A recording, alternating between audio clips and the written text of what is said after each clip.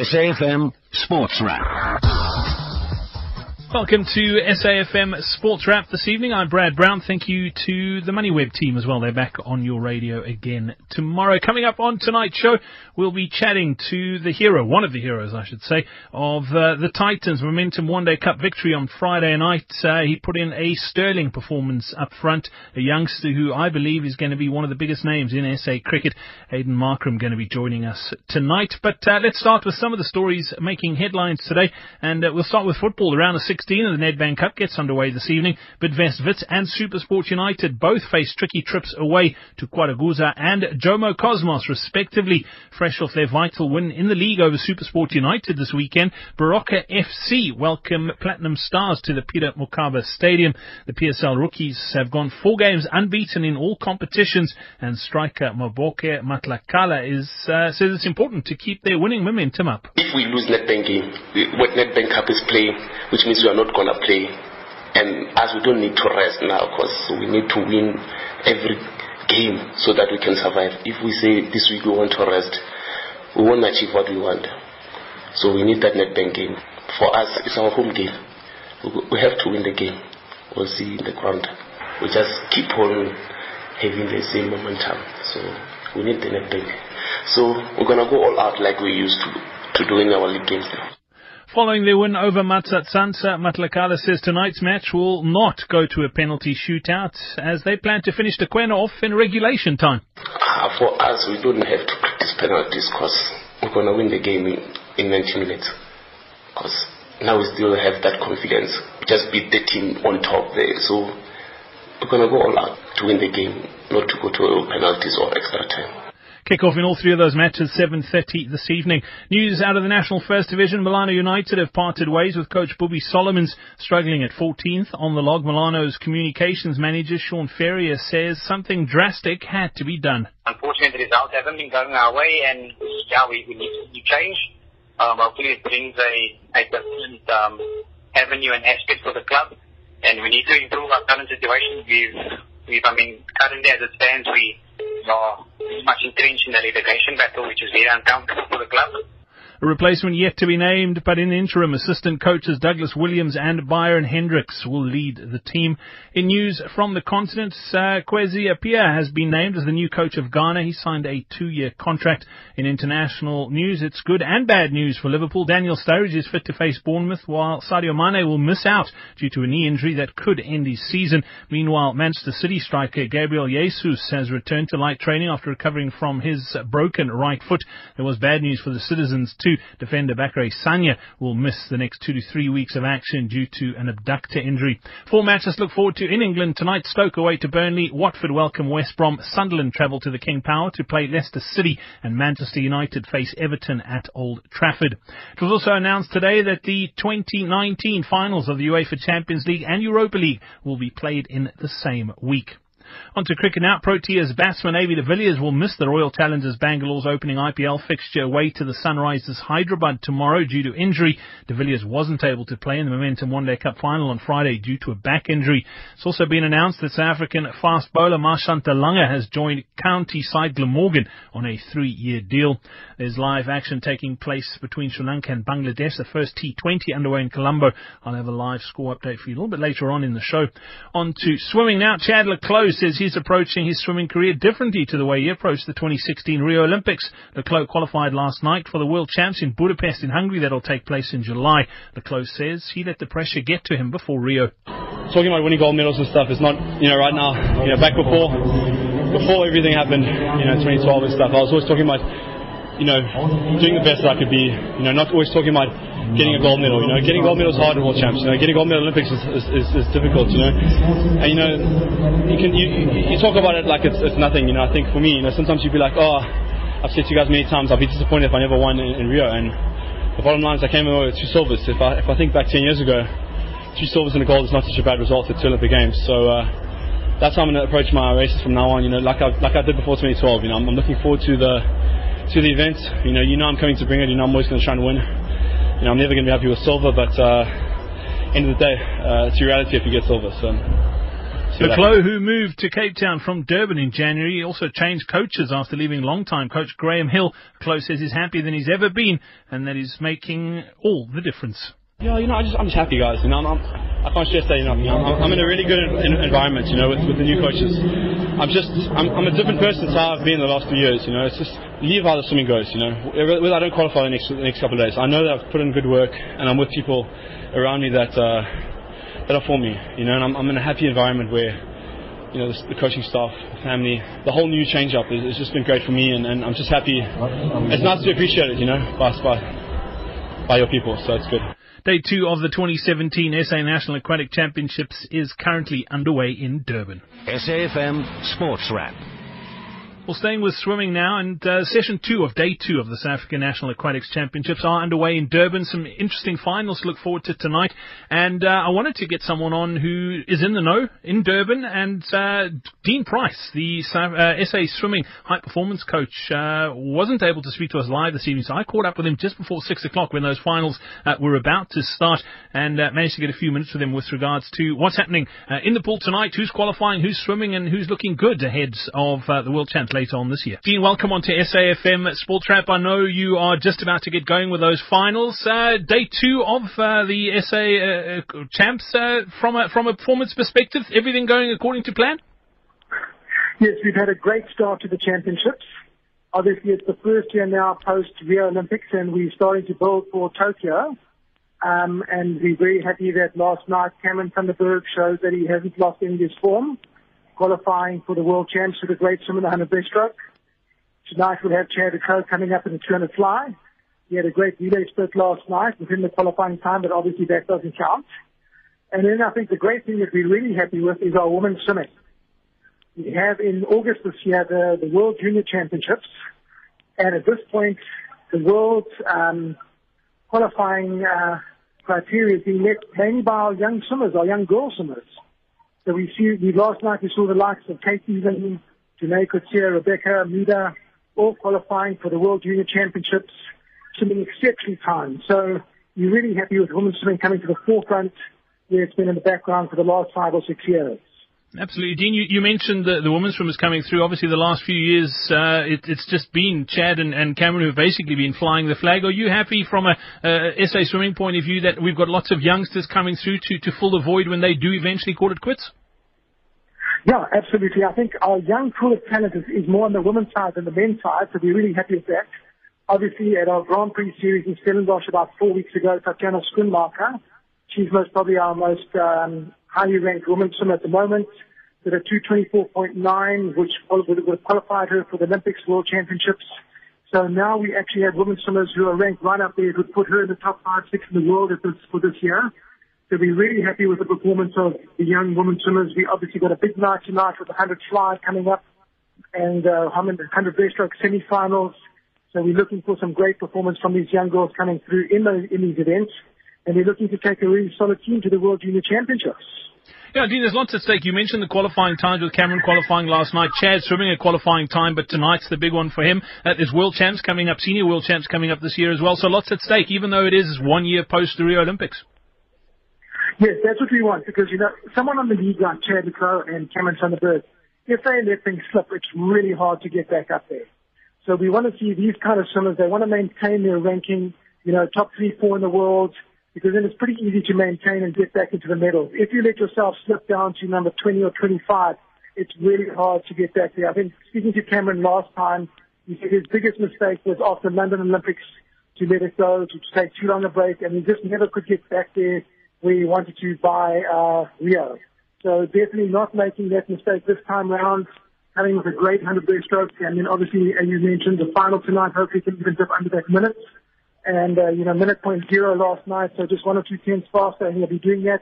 He'll be really happy with that, and that'll put him one of the highly ranked swimmers going into the World Championships to be held in Budapest in July this year. That's taking place in Hungary. Dean, thank you very much for your time. I know you are pressed for time and you've got to shoot because those finals are happening. Much appreciated. We look forward to catching up again soon. Thank you. We'll chat to you later. Okay, bye. This is Sport on SAFM, every supporter's greatest resource. This is South Africa's news and information leader, and what a performance it was by the Titans on Friday night, the final of the Momentum One Day Cup, and they pretty much put it beyond reach straight up front, and the two opening batters for the Titans really set up that victory. Superb performance with both Henry Davids and Aiden Markram both scoring hundreds. Aiden Markram scoring 161 from 123 balls. The pair standing in a 212-run partnership to set up that victory and seeing the Titans to 425 with a pretty impressive quick-fire 47 off 12 balls from Chris Morris right at the end to get them over that 400 mark. But we're joined now by Aiden Markram. Aiden, welcome on to SAFM Sports Wrap once again. Thanks for your time and congratulations on the win. You must be, as a team and personally, pretty chuffed with that. Yes, Brad, thanks. Like you mentioned, it was quite an awesome game for us. We've sort of been striving to put together that perfect performance for quite a time during the campaign, and to have done it in the final was pretty special. Yeah, I mean, talk about stepping up when it's needed most. I mean, you and Henry, that 212-run partnership, that almost put it out of the Warriors' reach from the get-go. Fortunately, it did. I think so, Brad. Look, at the end of the day, we all know the power of the Titans' middle order. I mean, you've got guys like Fawn Beldine and Albie Morkel, Arno Kuhn, Chris Morris was in the side on the final, and it was just important for us as openers to set the game up for them, really.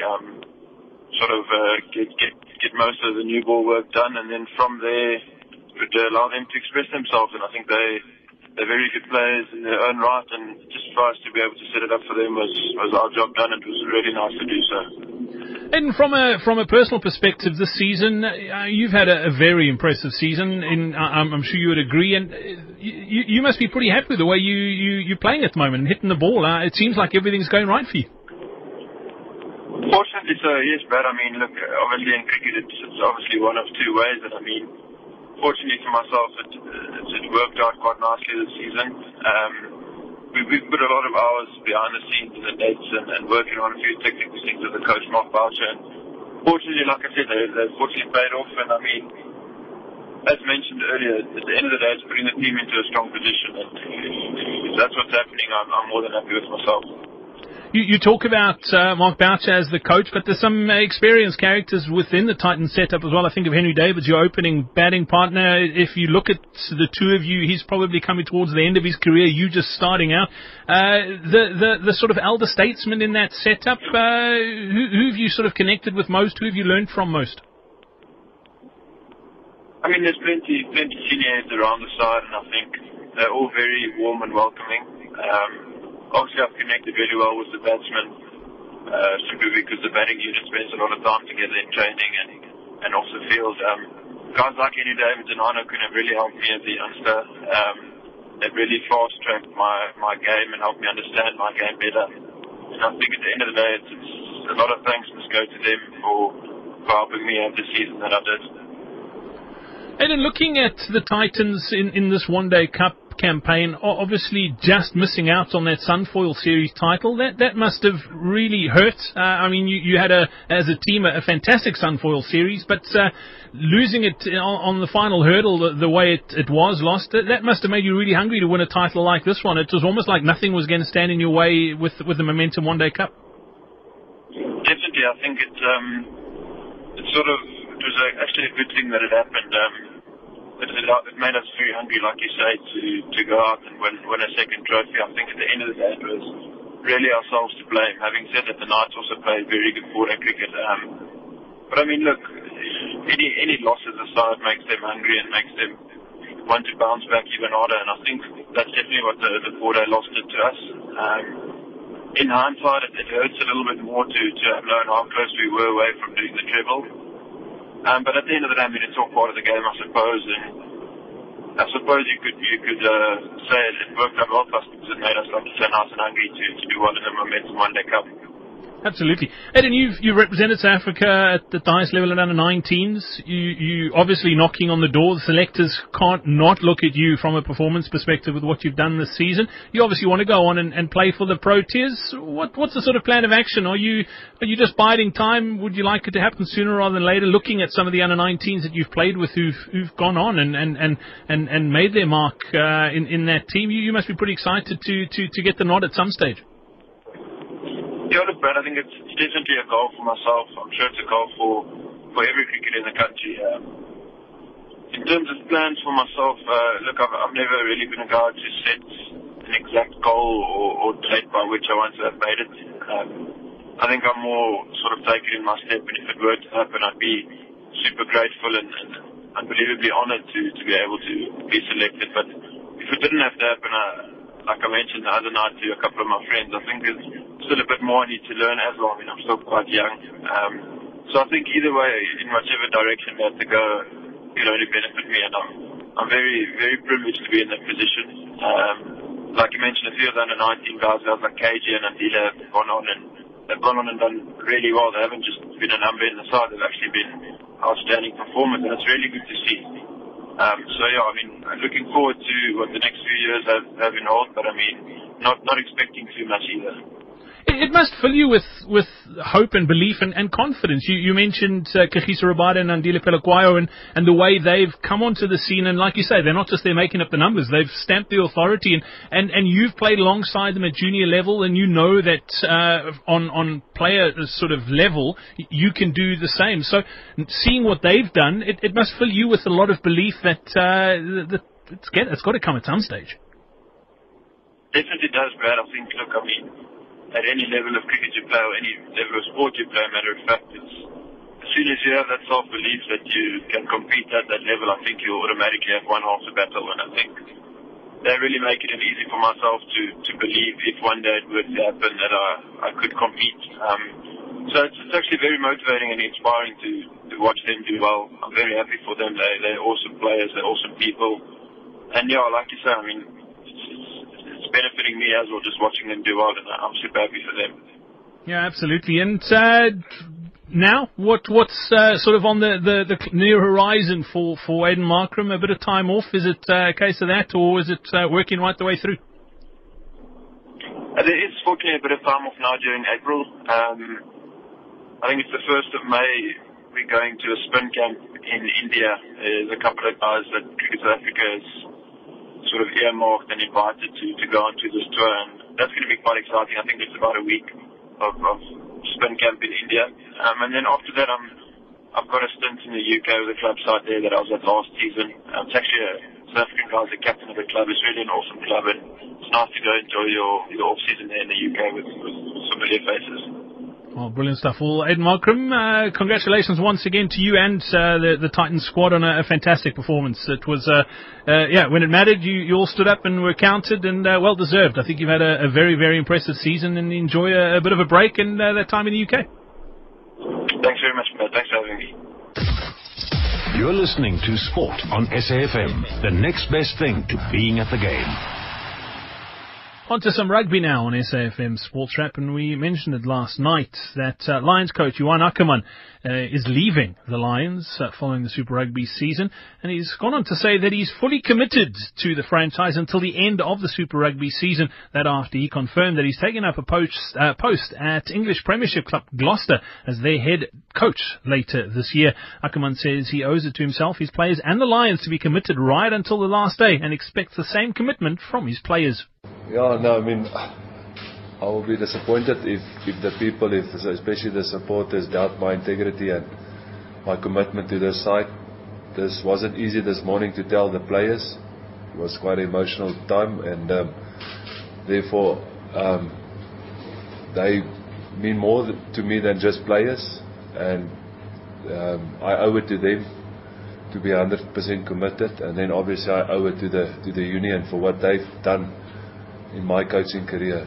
So there's no doubt to my commitment to the Lions all the way, hopefully till the last hurdle, but that we must still do a lot of hard work, and my journey will only start once I once the job is done, yeah. So there's no doubt in my mind that myself as a coach is 100% committed, and I trust that the players will see that and feel that, and that commitment from their side will also be 100%. Ackerman revealed the news of his departure to his players yesterday morning and wanted them to use their week off to digest and get over the news. Ackerman says their focus must remain on doing well in Super Rugby, and that's what they'll do next week when they meet after their bye. Yeah, I mean, there's some players that we started this path a few years ago. It was all a difficult stage for us, so that's why I say it's a bit more than just rugby. I said to them, I got a promise from God in January 2013 about the resurrection of the Lions, and that to me means that every player was not by accident at the Lions. So there's quite a special bond, so it was quite emotional and special, but they understand, hopefully, and I trust that like I said, that this is not goodbye. I said to them, I hope that our relationship is from that kind that we will in 15, 20 years from now can have a reunion, nobody's, and still be the friends, because we really build a friendship and a bondship that I trust is more than rugby. So it was tough this morning, but I made it clear to them that I want us to reflect on the journey together and get it over and done by this week, and next week, there's only one thing we're focusing on is Super Rugby, and questions only Super Rugby. We're not going to hop on this longer than this week. Ackerman admitted that he has ambitions of becoming Springbok coach one day, but his decision to leave South Africa for a coaching job abroad was always to help improve himself. At the same time, Ackerman's willing to continue in his role as SAA coach in June until he departs, and has no problems with Saru getting someone else into the job. I mean, obviously there's contracts in place and decisions that they have made, so I must look where I can enhance myself. So at this stage, I honor that the fact that there is a guy in the job, and I can have this next few years to go improve myself as a coach. If that's my end goal where I must be, then that door will open one day. But at this stage, I played a lot of Super Rugby, coach 7 years of Super Rugby, 3 as an assistant and 4 as a head coach. So now I think it's time to go test myself different. And every SA Rugby's got the right to choose who they want to, and if it's not me now, then maybe one day. But I mean, that's for now. I can't wait. I had to make decisions. Are you going to pull out as coach of the SA side as well? How does that work? I haven't really gave that thought. I haven't discussed that with Rudolf or with SA Rugby yet. I am in the country still, so if they want me still to do it, I can. But obviously, if they feel that somebody else need that experience and must do it, then I won't stand in that person's way. An emotional Ackerman read out a message to his players' union and fans, thanking them for their support that they've given him during his tenure as Lions head coach. Yeah, if you don't mind, I wrote something small. Yeah, I mean, obviously, if